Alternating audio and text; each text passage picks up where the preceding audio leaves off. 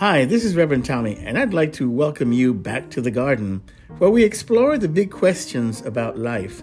I invite you to open your minds and be receptive to seeing things differently. So let's get metaphysical.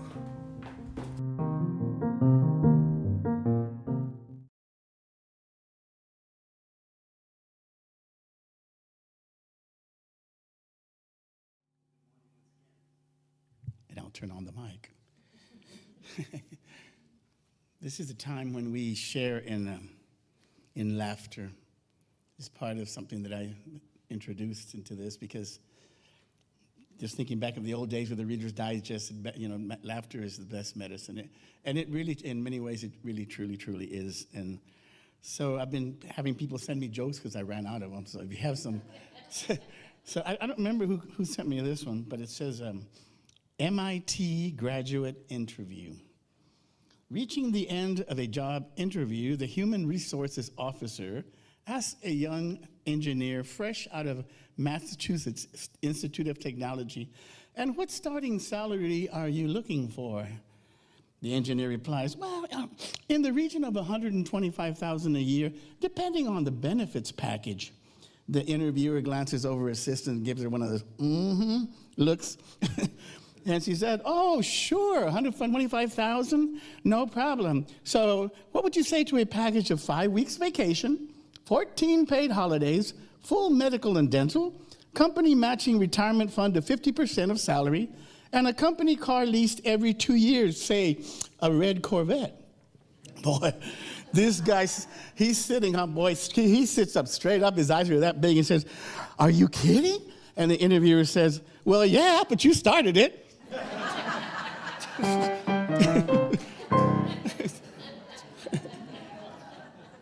$125,000. Sure, no problem. So this week, we continue and conclude our review of Unity's 5 principles with a look at principle number 5, which states, "I do and give my best by living the truth I know. I make a difference. I make a difference." I call this walking the walk. And I get that phrase from Jimmy Johnson, who used to be the Dallas Cowboy head coach back when the Cowboys were winning championships, which is about 500 or 600 years ago now, I think. Something like that, somewhere around that range. Because, a lot of people in sports like to trash talk. And one time Jimmy tells them, "If you're going to talk the talk, you got to walk the walk." So basically that's saying you need to put your words into action. And in this case, it means putting our beliefs into action. In the booklet, which we have outside, and which you can get in 5 easy payments, by the way, and also with the 5 principles, they're available in 5 easy payments. In the Keys to the Kingdom, the 5 principles section starts with this regarding walking the walk. It says, "Merely owning a deluxe set of bodybuilding equipment does not produce physical improvement. Gains are made only when these tools are consistently used. In the same way, comprehending the nature of God and humankind, understanding the power of the mind, and knowing how to pray will not stimulate spiritual growth unless it is applied to daily living." Walk the walk. Practice, practice, practice. We've been talking about that for several weeks now. This is such a key point. I want to be clear that we are clear on this idea of practice. In fact, next week I will introduce some more spiritual practices that I want you to familiarize yourself with that Unity has. I'm not sure that you know that they're there, and I want to make sure that you do know. So that's one of the many distinct differences between Unity approach to spirituality and tradition. It is that Unity represents a change of view that flows over from Sunday into all the rest of the week. So the practices that we participate in here on Sunday mornings, the meditations, the spiritual practices, the affirmative prayers, the singing, all these are for the purpose of ultimately helping you establish to have these practices during the week. So not just Sunday. We don't come to, like, when growing up Catholic, you go to church on Sunday and you're done for the week. It's like, I don't have to think about that anymore. It's kind of like, it's more of a change in the lifestyle, in how you see things. Unity see things very differently. We have a different approach to life and a different approach to how we live life. In short, it's a transformation. And that is exactly the goal that we seek in unity. Is that transformation complete? No, of course not. But is it underway? Yes, it is underway. If you're in a Unity Center, your transformation process has begun. But the practices is a big part of it. And so we do this all over again. And so, as I said, we don't seek salvation in unity. For us, we're eternal beings. That's our starting point. So we're not looking for salvation. We're looking for transformation, a different way of looking at this miracle that we call life. And, of course, the change starts from within, not from without. Jesus said to Nicodemus one time, he said, no one can see the kingdom unless he be born again. Flesh gives birth to flesh. Spirit gives birth to spirit. And, of course, Nicodemus, his response is like, well, how can a grown man enter back into his mother's womb? And I said, Nicodemus, you're not getting the point here, sir. And understandable, because it has to do with, spiritual stages of unfolding. And Jesus was trying to tell him that we need to see this material existence as secondary in nature and not primary in nature. To what we say, that we're spirits having a human experience, to see life from a higher and a new perspective. And that is what my mantra, I've told you over and over. My mantra, I started it back at RGV, and I used to start every Sunday. We have got to change the way that we see things. And that's what Jesus was telling Nicodemus. You must be born again. And that's what that means. This is consistent with our fundamental view that life happens from the inner world into the outer world, from that which is not seen to that which is seen. And once again, in reference to the keys to the kingdom, there's an article at the very beginning, and it was written by Connie Fillmore, same lady, great-granddaughter of the Fillmores, and same lady who wrote the 5 Principles. And she says this, in case you're not clear about Unity's position on this, in Unity we believe that the entire world and everything in it had its beginning as an idea. And where do we get that from? In the beginning was the Word, right?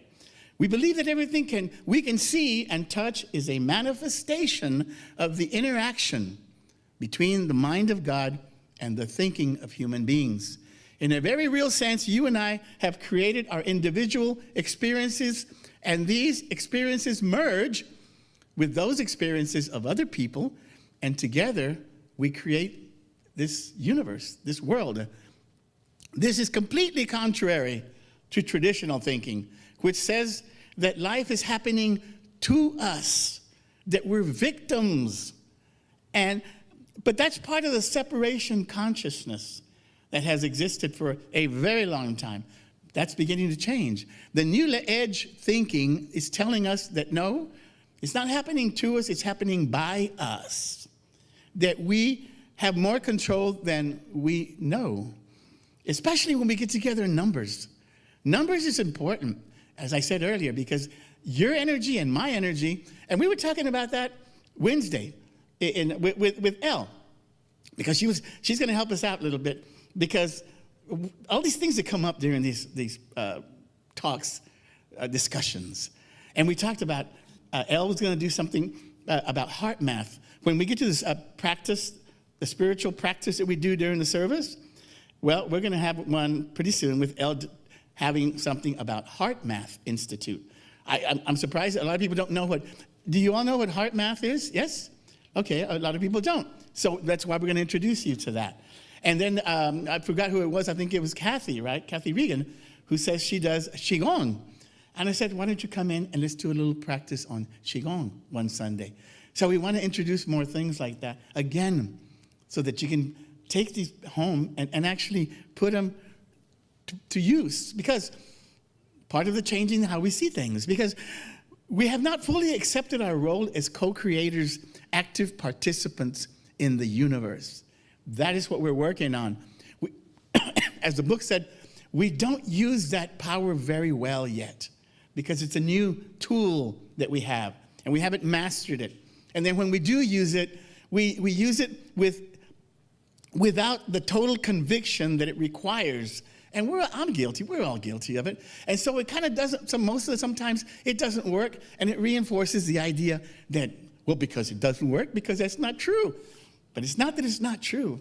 It's that we don't have the conviction. Believe that you can.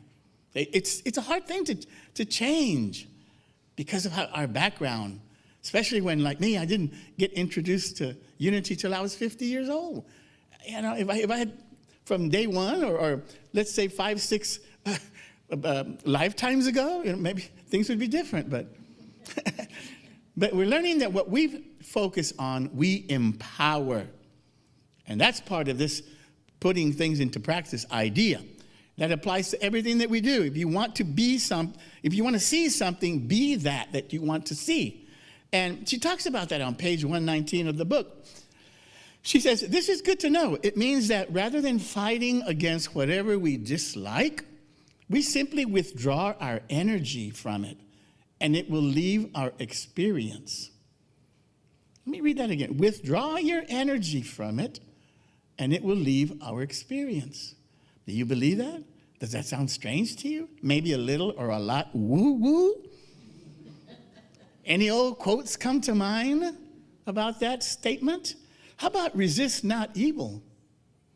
So if you thought that was woo-woo, then I guess you suppose that the Bible is woo-woo too, because that's where that comes from. And if you think that's woo-woo, then you think that quantum physics is woo-woo, because quantum physics is telling us that without the observer, there is nothing to observe. That we draw forth the manifestation through observation. So now science is woo-woo as well. So where are we going to go with this? Is there another phrase that talks about something similar? Yes. That which you resist persists. And I think I read that Jung used that a lot. Is that true? That he used that a lot. So now psychology has joined the woo-woo circle. The entire universe is. I'm telling you, Einstein said this. He said, you have 2 ways of looking at this life. One is as if nothing is a miracle, and the other is as if everything is a miracle. Which one do you like? Unity co-founder Charles Fillmore wrote, pronounce every experience good and of God, and by that mental attitude, you will call forth only the good. What seemed error will disappear, and only the good will remain. This is the law, and no one can break it. That's what Fillmore said. And that's strange, because Principle 5 is telling us to walk the walk, to get our hands dirty, to get into the mixture of things. And Fillmore's words and that other statement almost says like, oh, turn your back on it, get away, and don't even think about it, and it'll disappear. But Reverend Ellen, the author, she says, so one can argue, but we've got to do something. It doesn't affect me, maybe, but it affects other people, and it seems it has to be stopped, and it's bad, and I would be cold and selfish, she writes, not to care. Well, she goes on and says, I'm not saying not to care. I'm saying to be careful how you care. Are you caring through resistance or through support, she says? Are you against something or in favor of its opposite? So that's kind of the thing that came to my mind was like catching flies with honey instead of vinegar. She said, make sure your actions come from an energy of what you are for. Positive affirmations. Because those of you who are familiar with the law of attraction, you know that words really matter. And what you say, you have to understand what it is the universe is hearing from you. What is it hearing from you? And so that's why you have to be cautious with your words and the energy you put forth. So she says, suppose you're at a buffet table and there's all this food, and some of it you like and some of it you don't like. Would you throw a tantrum simply because of the food that you didn't like was there and insist that it be removed? Of course not. You would not give it that kind of energy. Would you condemn the people who liked it? No. You would simply focus on that which you like, and that's all. So she says, in some cases, to live the truth may not require physical action. Metaphysical action may be all it requires. And we know that metaphysical action is much more powerful. We're learning that even in medicine now. Isn't that true? That the power of the mind is more effective than the medicines that they give you. We're still learning. We're learning. And this is all about looking at things from the soul level, at that place. So yes, we are all in need of raising our consciousness, but in the process, we are also in need of helping each other. And that's what unity principle number 5 is about. That's where the practicality in the spirituality lies as part of the formula for the 5 principles.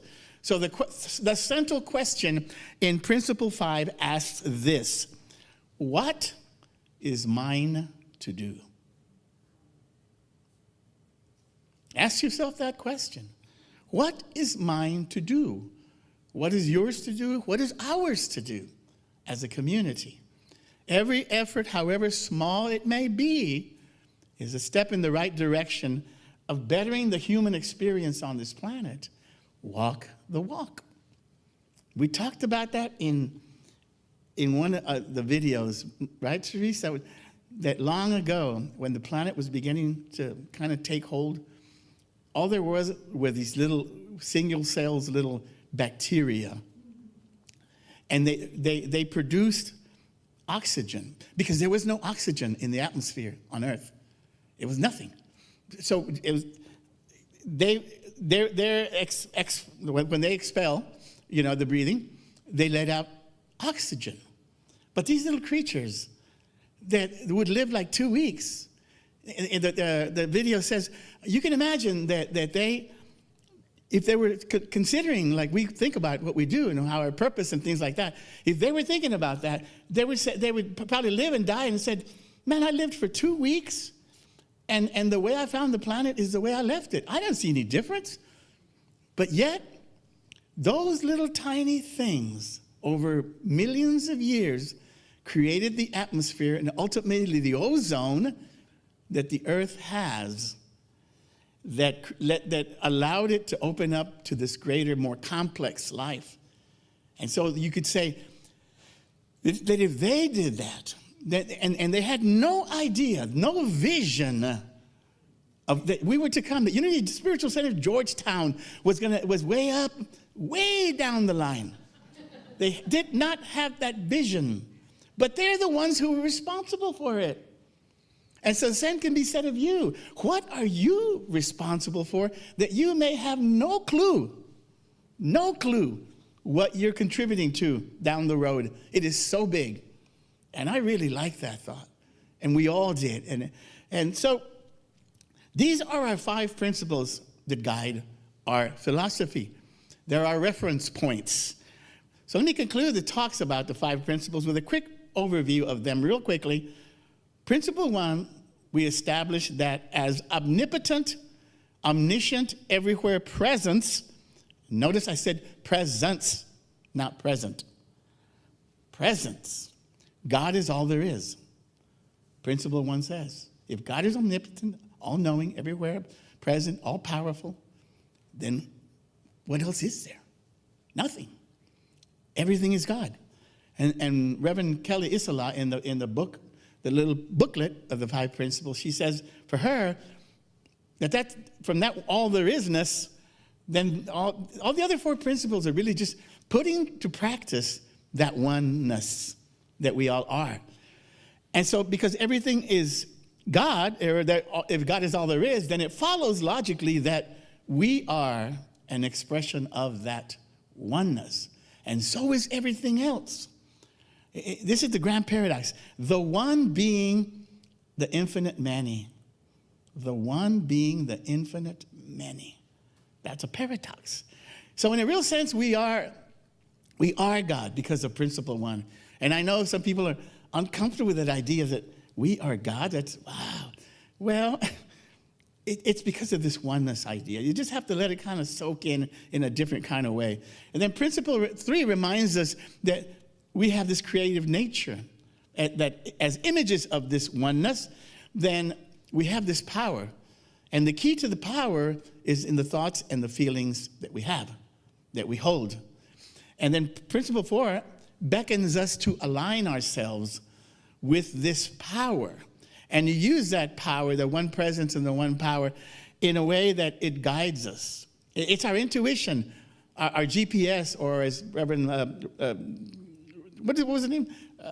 From the first book, whatever. He says the SPS, the spiritual positioning system. Reverend Smith, that was his name. And that's what guides us towards the direction that, of a higher good for everybody. And then finally, principle 5 asks us the question I just said. What is mine to do?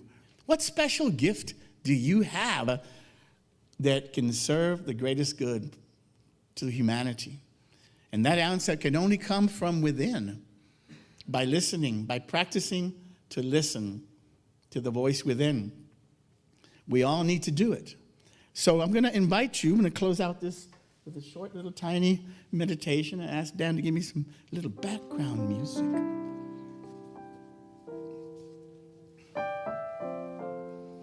I invite you to close your eyes if you are comfortable with that, and just a short little meditation on principle 5. What is mine to do? How am I to serve? I have come to this human experience not just for myself, but for others. And I stand ready to share God's love with them. That God expresses through me and as me. I make myself ready. I ask for my perfect place of service. I live the truth knowing that God is all, that I am God, that we are co-creators, and I am never separate from divine radiance. I let my heart expand for those who need love.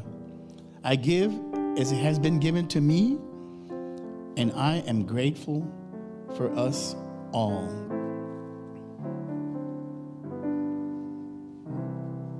So have a blessed, blessed week.